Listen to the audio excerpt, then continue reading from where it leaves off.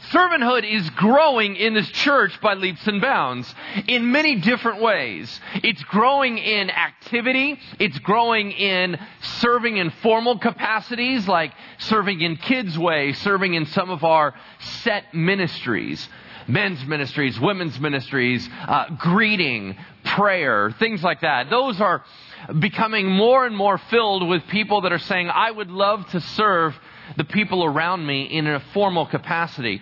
And we need you in all of those ministries. But I don't want you to think that serving and the year of servanthood is only about that stuff. It's really about lifestyle serving on a daily basis. So let me give you some examples in case you're not catching on to what I'm trying to share. And it's this. How about taking the time to listen deeply to someone that's hurting? That is a servanthood posture. Why? Because you have other stuff you want to do. Why in the world are you going to stop your whole day, get into their world, and listen to them in their pain? You'd much rather just pretend like things are good. But being a servant means taking that extra time to listen. That's servanthood. Watching someone's kids so they can get out of the house. Writing a card of encouragement to someone. Helping someone with their work around their house so they're not feeling backed up behind or anxious. Or providing transportation to someone that needs to get to church or to do some errands. Do not think of serving as if you don't have a title, it's not legitimate.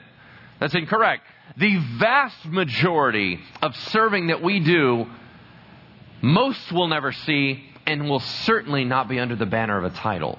So as I talk to you about servanthood for the rest of this year, please remember it's these types of things, not just serving in the local church or serving in a charity or serving in a parachurch ministry. Those things are all good. We all need you. But I'm talking about day to day when no one's watching. Yeah? All right. Great. So we're going to begin with a couple practical pieces. We're going to start out with the negative. 5 bad reasons why we serve. So if there's anything that I say today that's brilliant, I ripped it off from someone else. I don't want anyone to think that I'm going to take credit for it. But I'm not going to tell you what they said, so you don't know what they said and what I said, so it still appears that I'm brilliant. So that obscurity, all right, is trying to make me look good. All right, here we go. 5 bad or 5 poor reasons why we tend to serve. And I'm going to be asking you the question at the end, why do you serve? So start kind of cycling this through your mind. Number 1, serve to be recognized. Do you serve, do I serve to be recognized as a good guy or a good girl? Do I serve to be recognized as, wow, that person, pretty amazing. If I do something for you and I serve you, let's say I go over to your house and I mow your lawn because your back went out. As I finish serving you, it's most likely that you're going to say what? Thank you. And what does thank you ultimately mean? Thank you means I was in need. You came in, rescued me. I see value in that. I see value in you, and I want to share praise to you. Right? That feels good. So a lot of us serve because it feels good. We've realized this amazing secret that life seems more full when you're serving. To give is better than to receive. Yeah, we've all heard this. So some of us have owned that, but we didn't do it very much in a Christ-like sense, but we did it much more in a self-fulfilling sense. Number 2,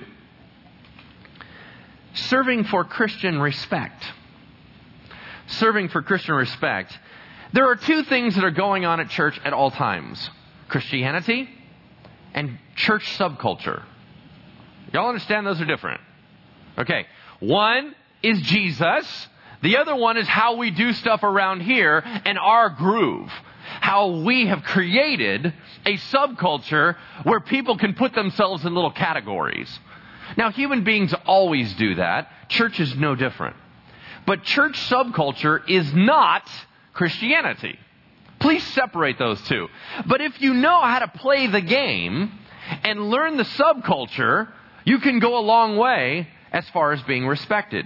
So if you go into church and you realize Jesus Christ is the greatest servant of all, he washed the disciples' feet. He set an example. He said, I have not come to be served, but to serve.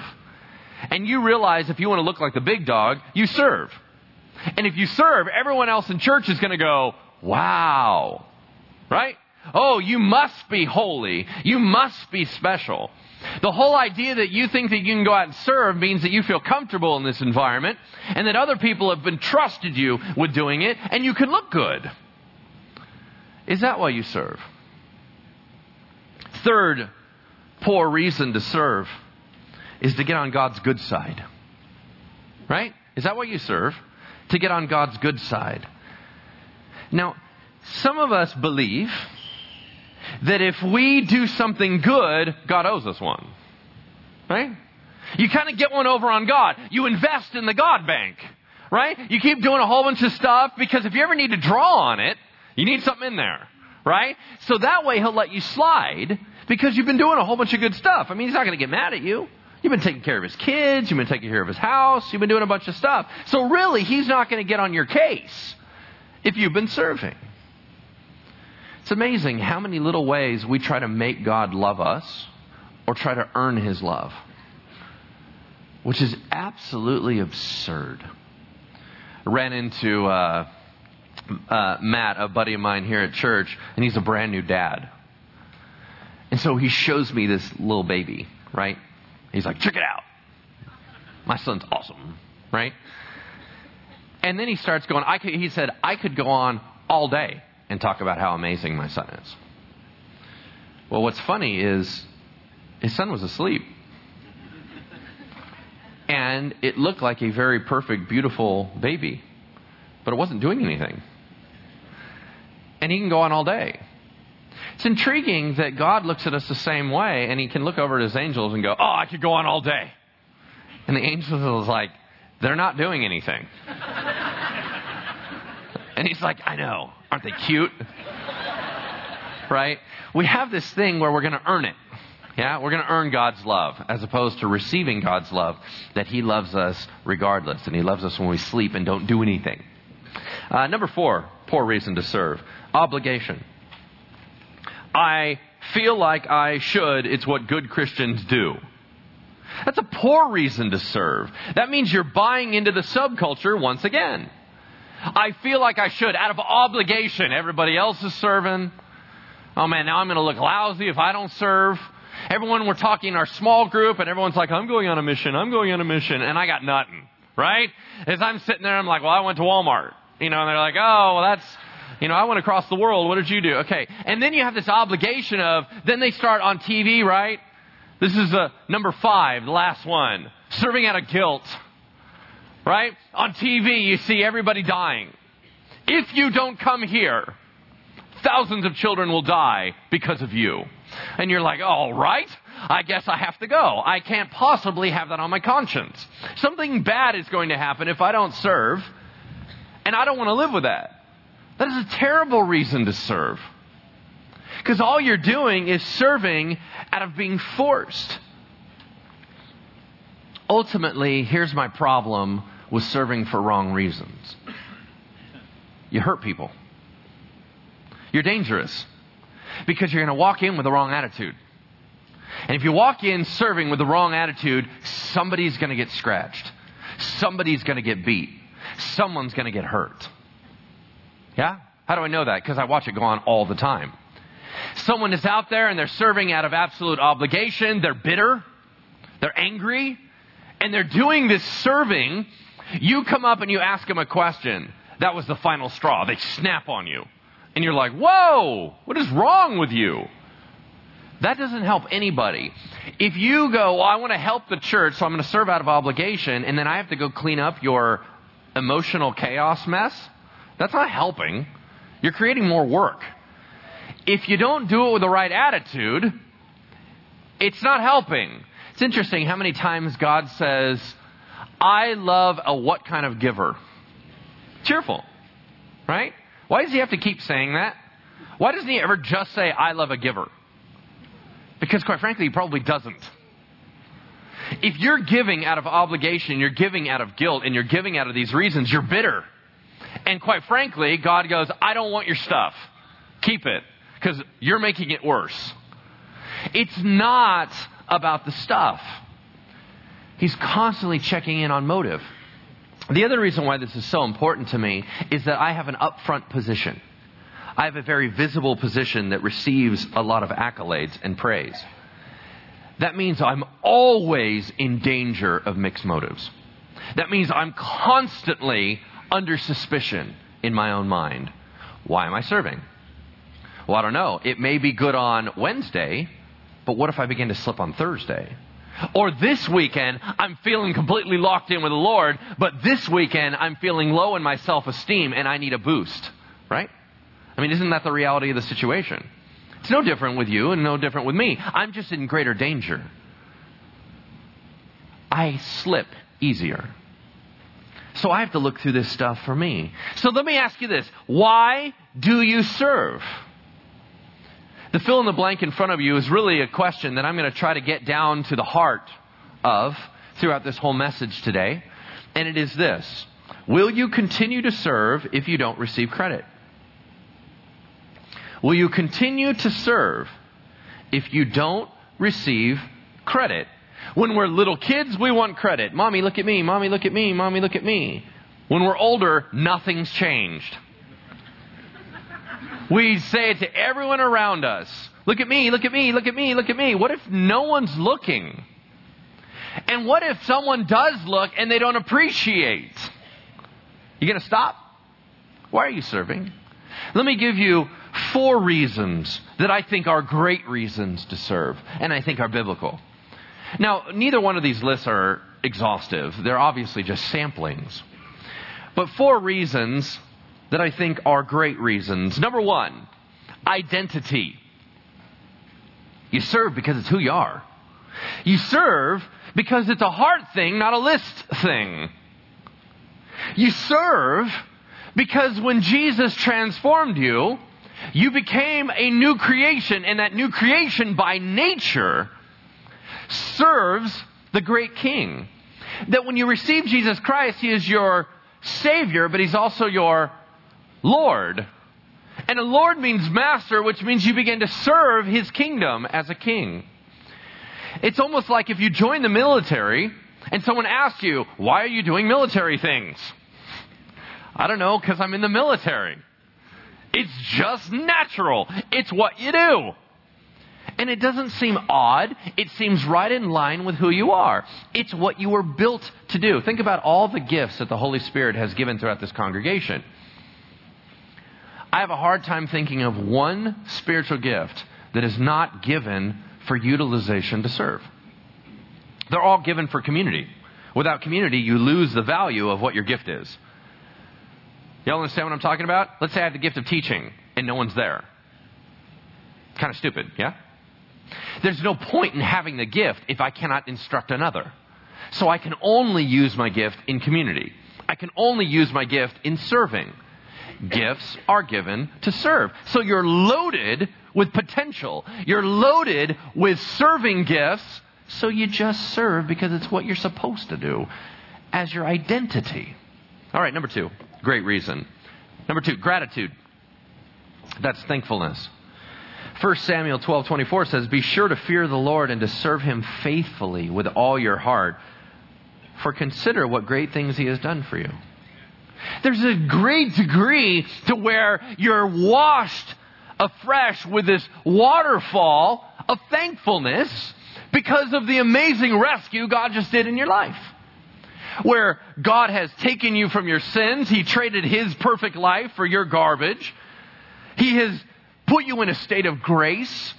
He has put His Holy Spirit within you as a guarantee to take you home with Him to heaven. You are now no longer under His wrath.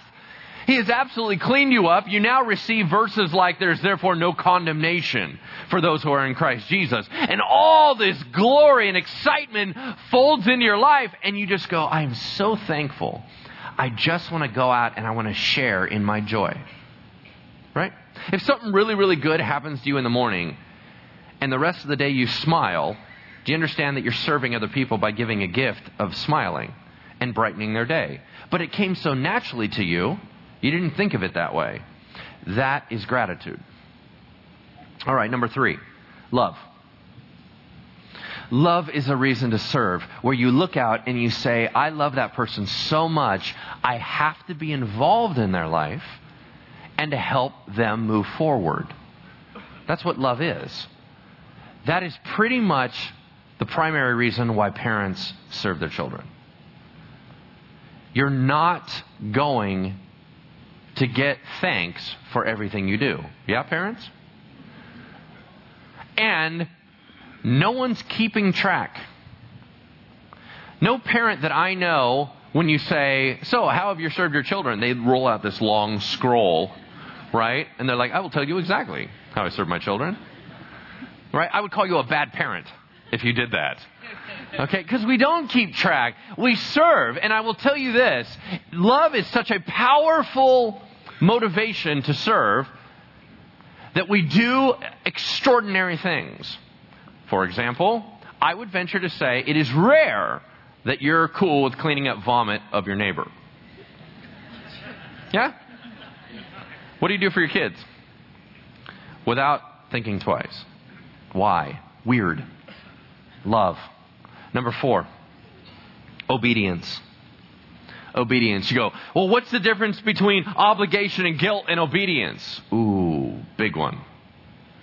Obedience says, my Jesus, whom I love and who I serve, has asked of me that I would do this, and He will empower me and move through me to meet a need.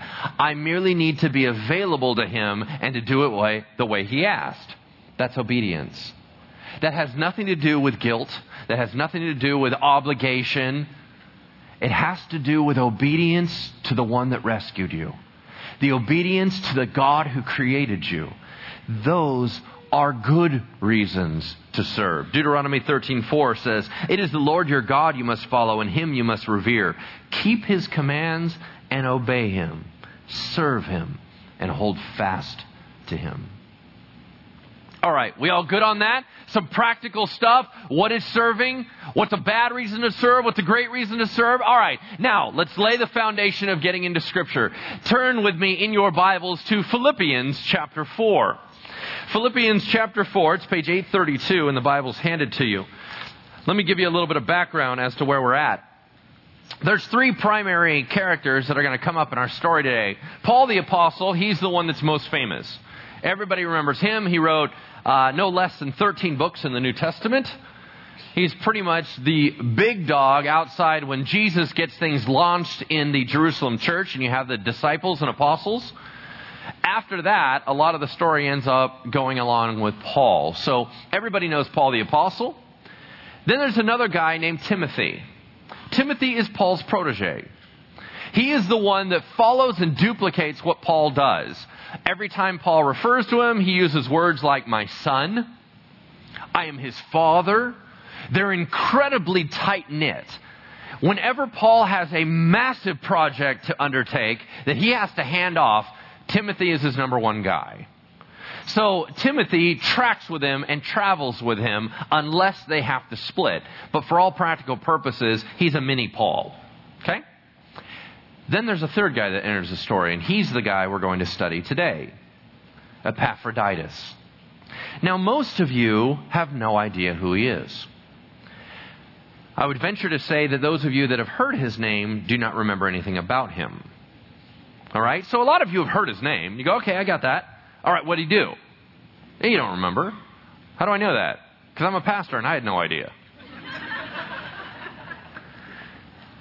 So we take this story, AD 61.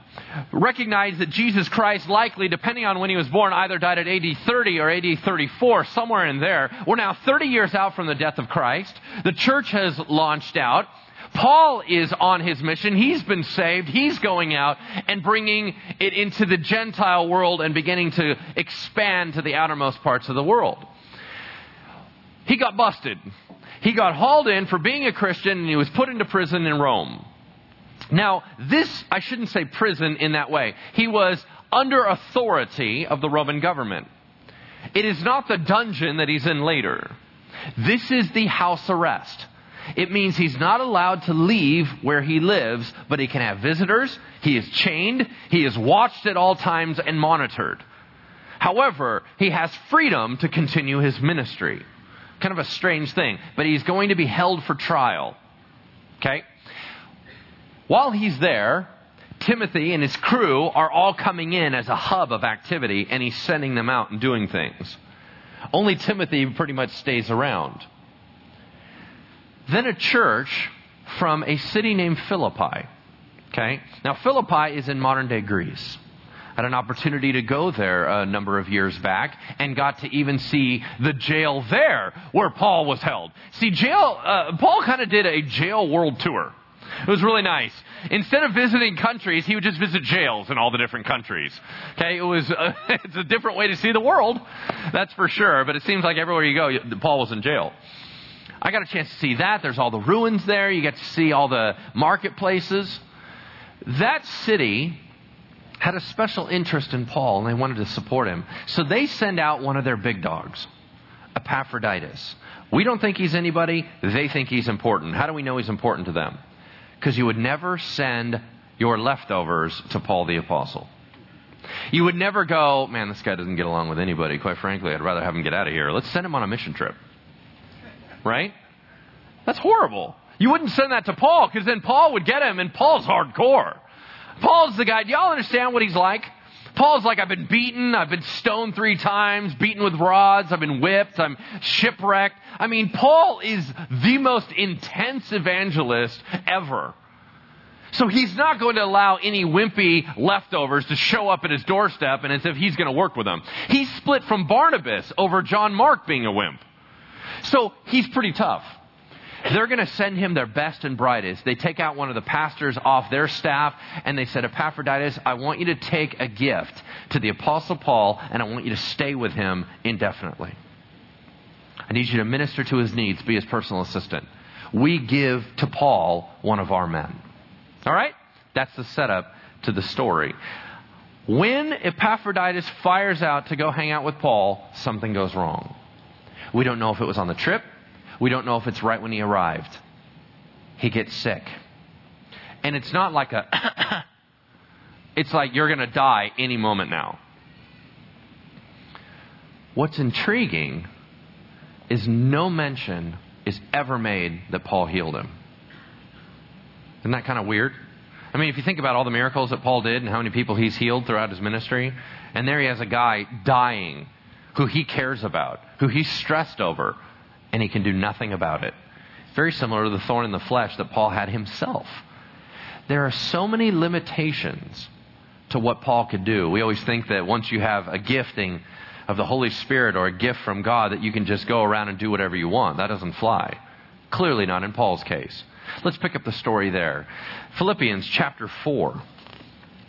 Philippians chapter 4, verse 10. By the way, it's likely Epaphroditus was named after the goddess Aphrodite, which is intriguing because it means he's a Gentile convert.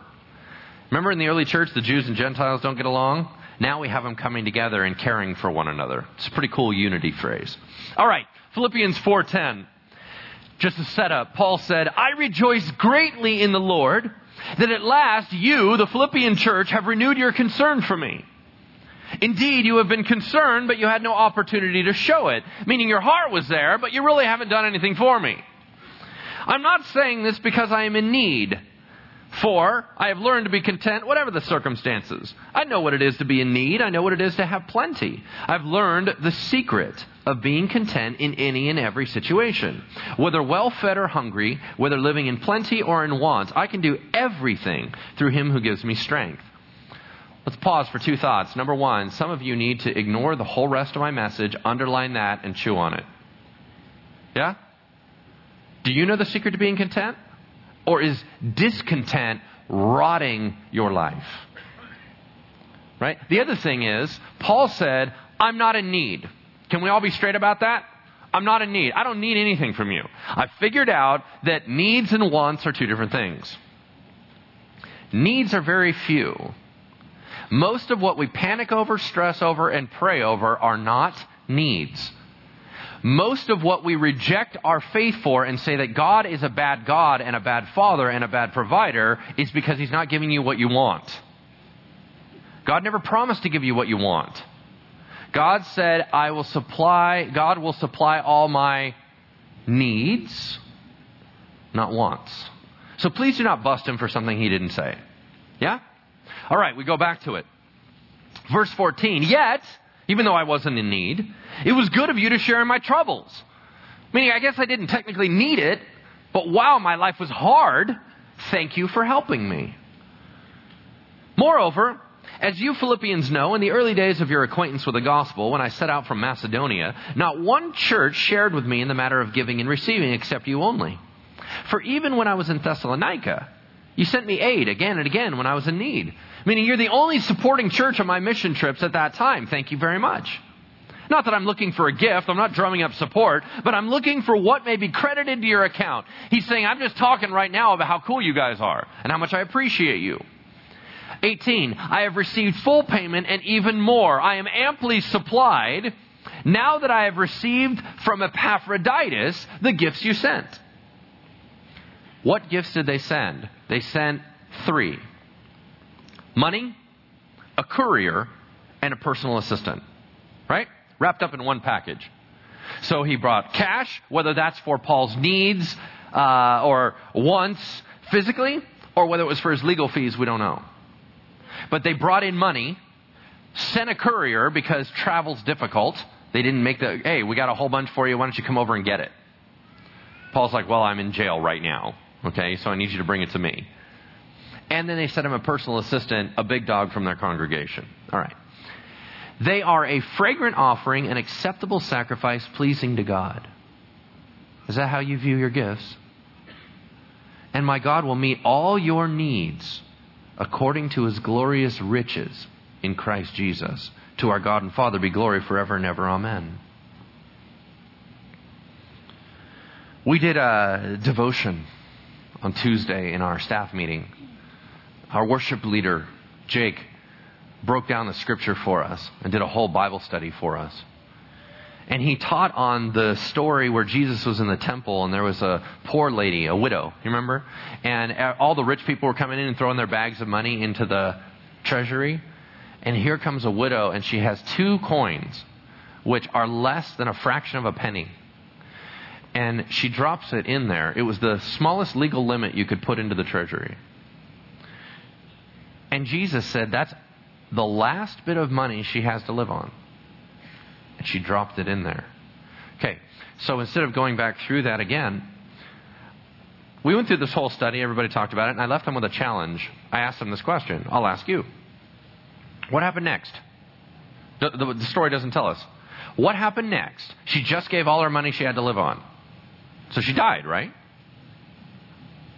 I mean, she went home. That was all her money. She gave it at the temple treasury. Didn't have any money for food. She died. Right? I would venture to say that almost no one in this congregation thinks that's what happened next. We may argue about what happened next. Specifically, what do you think happened next? You think that God did what? He provided for her, right? Why do you think that? That's weird. Almost all of us, 100% of us, think God provided for her. You don't think she died. You think God provided for her. Why? Well, because that's kind of what God's like, right? Isn't that what you think?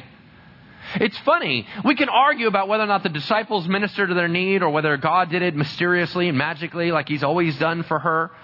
But none of you think she died. Isn't it weird that you'll believe that for her and not for you? Oh, that's odd. Because God loves her more than you, right?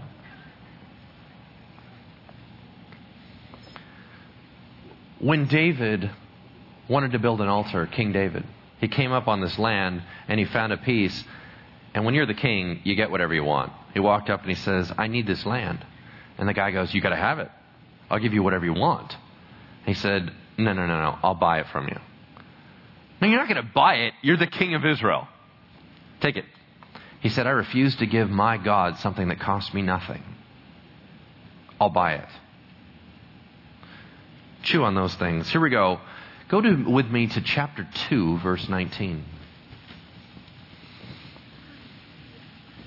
Epaphroditus is here to deliver some gifts. Let's find out what happened with him in our final moments together. I hope in the Lord Jesus, Philippians 2:19 says, I hope in the Lord Jesus to send Timothy to you soon. He can't make any promises, but he's like, I got to send you out some more support, that I may also be cheered when I receive news about you. Meaning I know Timothy's going to come back, and I want to hear some good reports about you guys. I have no one else like Timothy, who takes a genuine interest in your welfare. Everyone looks out for his own interests, not those of Jesus Christ. It's funny, all the rest of the guys in ministry with Paul are like, dude, what? What am I doing here? Come on, man. Even the guy that's writing it for Paul is like, Paul, do you really want to say that? And he's like, they know what I mean. He's like, I hope they know what you mean. I'm out here risking my life too, buddy. Right? Paul was surrounded by help. What he was trying to say is that Timothy was locked into that specific church just like Paul, and he owned it. He was completely selfless when it came to the Philippian church, and he was constantly wanting to give to them and help them. He said, but you know that Timothy has proved himself in action, the fruit of his life. Because as a son with his father, he has served with me in the work of the gospel. I hope, therefore, to send him as soon as I see how things go with me. Meaning I'm in jail, but I think I'm going to get out. I'm confident in the Lord that I myself will come soon. All right? Verse 25, but I can't wait on this one, he says. I think it is necessary to send back to you Epaphroditus. Okay, let's pause. That's a problem. Why? Because he just returned their gift. A little receipt on Epaphroditus when he gets back. Thank you, I appreciate the guy. He's broken. Right? So I'd just like to give him back to you. They're going to get him back and they're like, dude, what are you doing here? Because they don't have telephones. They can't call ahead. He's going to show back up and they're like, we gave you away. Why are you coming back? It's like a boomerang gift, right? We gave you to Paul. Maybe we weren't clear on our instructions. Go help Paul and be with him indefinitely. Wasn't that the plan? I mean, we got all this support going. Hey, look at you and go. What are you doing back? Why are you here? Okay, immediately they're going to suspect something went wrong. Somehow he failed Paul. Somehow he failed his mission. Somehow he's ruining everything. So Paul writes specific instructions that Epaphroditus carries with him and hands them the note. And they're like, what are you doing here? And he goes, read the note. It says, he is my brother. That doesn't mean just Christian. It means a tight bond. He is my fellow worker. That means he works for the kingdom. And we all know that Paul has a hardcore work ethic. He said to his churches, if you don't work, you don't eat. He is also my fellow soldier. Meaning he fights side by side in conflict with me. Who is also your apostle, your messenger, the one you sent to me. Whom you sent to take care of my needs. That phrase in Greek means like a priest. For he longs for all of you, and he is distressed because you heard he was ill. That word distress is the same phrase that is used for Jesus Christ sweating great drops of blood in Gethsemane. He's tore up. Why?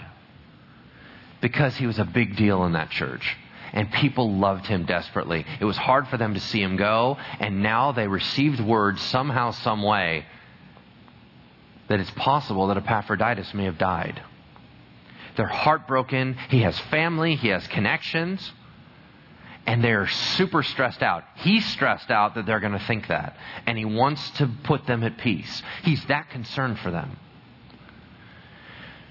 What's intriguing about all of this is that when I was first laying down characters to study, I was doing it in a group. I was working with Pastor Justin, Pastor Russ, in sorting out what servants I was going to talk about. And Justin rallied for this guy. He said, you got to talk about him. I was like, why? He said, he's awesome. You got to talk about him. I said, why? He goes, don't you see? He's a big dog in this church, and he gave up everything to go become a nobody in the shadow of Paul. He gave up his title. He gave up everything to hide in obscurity and just say, Paul, can I get you coffee? He said, what man would leave everything successful and go be a nobody for the cause of Christ? He said, you got to talk about him. That's why we're talking about him. Would you do that? It goes on and it says, indeed, he was ill, Paul said. He almost died. Paul will tell you that 3 times. It's a big deal. But God had mercy on him, and not on him only, but also on me, to spare me sorrow upon sorrow. Pause. Do we have time for a tangent? Oh, like I'm really going to not do it. I'm looking at you like I care. No.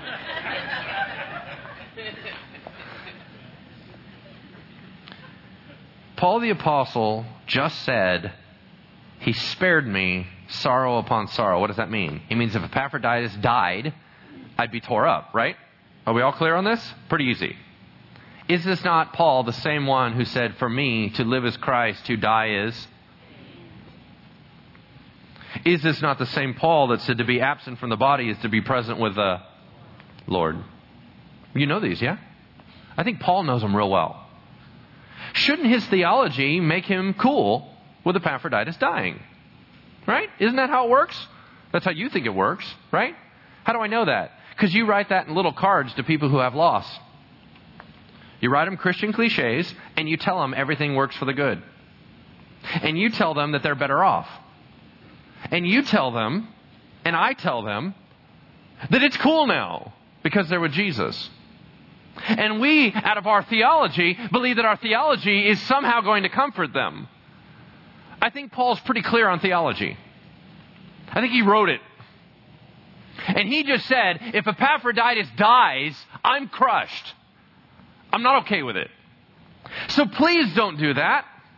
I understand what you're trying to do. Find another way to do it.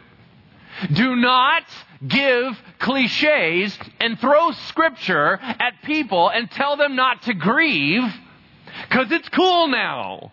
It's not cool now. Death is hard. And no matter how great your theology is, that doesn't help someone sleep at night when they don't have their spouse next to them anymore. Half the time, we're worried because when grandma dies, she's like a mom to me. I can't get her on cell phone anymore. And no one understands me like her. No one will listen. Does your theology fix that problem? I get it. I understand that heaven's better than here. I understand that we should lock into our spirits for ourselves, that when we go there, we're finally free. But when you're trying to comfort someone else, understand they're not asking for theology necessarily. Sometimes they just want to say, I'm miserable because my best friend's gone. And I know what Jesus did, and I'm still sad. Paul the Apostle set an example and said, I don't like this death thing. I can't wait till Jesus comes and fixes it because this I'm not cool with. That had nothing to do with the lesson. Let's move on.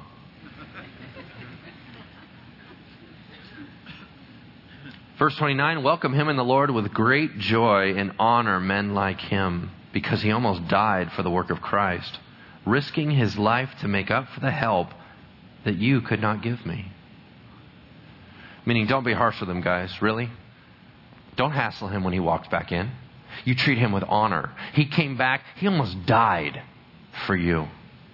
He almost died for me. He almost died for the sake of the gospel. You need to respect that guy. Don't be harsh with him. And you're like, harsh with him? Why would anyone be harsh with him? They're all stressed out that they thought he died, so clearly they love him. Who in the world would possibly not welcome him back well? Why would Paul even have to say this? Well, I don't know. Let's fill in the gaps. Do you think everybody liked Epaphroditus? Or do you think that when he was chosen, some other people were not? Do you ever think about that? Oh, you're back. Oh, I guess God should have chosen me in the first place, huh? How about when he left, he vacated a very significant leadership spot that is now filled? Hey, you're back. Awkward. My nameplate's on the office. We threw yours out. Oh, you're back. And then everyone starts questioning why he's back. Paul said, I don't want to hear any of that. This man risked everything. Something that you have not done for me, he said. When he walks back into town, you love on him. You honor him. That's my man. No one knows who this guy is, but Paul sure knew who he was. And God never forgot what Epaphroditus did. Let me close with 4 attitudes we must possess as great servants. And we'll close with a video. These are things that I've talked a lot with my staff about, especially the first one. Number 1, the attitude of a great servant. Number 1, nothing too small. Nothing too small. One of the rules on our leadership is I don't ever want to hear the phrase, that's not my job description. Everything's in your job description. If someone spills coffee, you get towels and you clean it up. Because that's what we do. We monitor God's house. And our staff is absolutely like that. I don't hear that phrase ever. Great servants, nothing is too small. Number 2, no one is excluded. True servants never pick and choose who they serve. They serve according to need. Number 3, no time inopportune. That means it's not based on convenience. You serve when you serve, not just because it's good time to serve. Number 4, no days off. If you're a servant by identity, you're always a servant. You're never off. That does not mean you actively serve in a formal ministry and burn out 24 hours a day. That's foolishness and poor stewardship. What it does mean is that your heart is humble and ready to respond to the Lord 24 hours a day. That's different. Listen, as we close, of course we all serve with mixed motives. What we're trying to do is purify some of that junk out. But I need you to have an encouragement as we leave. Every bit of service that you have done is recorded. God didn't miss it. God didn't close his eyes to it. And he's going to remind you when he says, well done, my good and faithful servant. You have been faithful in little. Boy, do we have some adventure to do. God has seen every bit of what you've done, and it makes his heart proud. Let's watch this closing video and head out of here.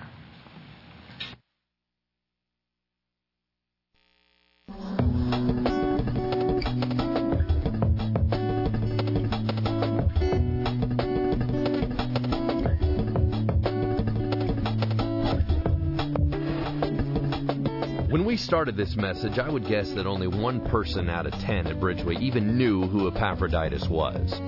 But God knew. To God, this man, hidden in obscurity, was every bit as important as the great Paul the Apostle known around the world. As far as servants go, there was no difference between the two.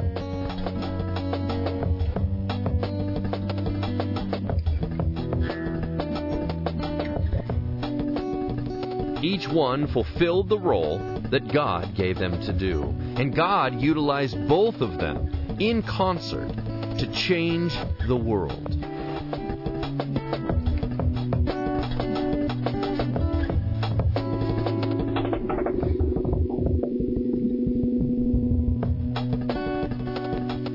Did Epaphroditus do anything famous?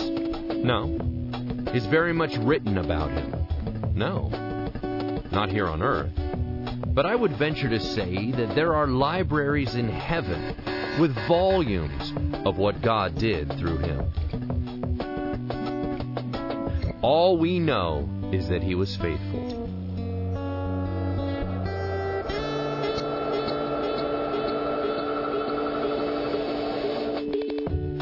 All we know is that he risked his life to serve the kingdom of God, and he almost died for it.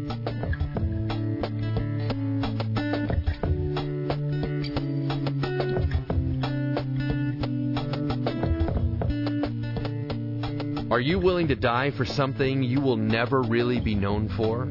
Are you willing to lay down your life in obscurity?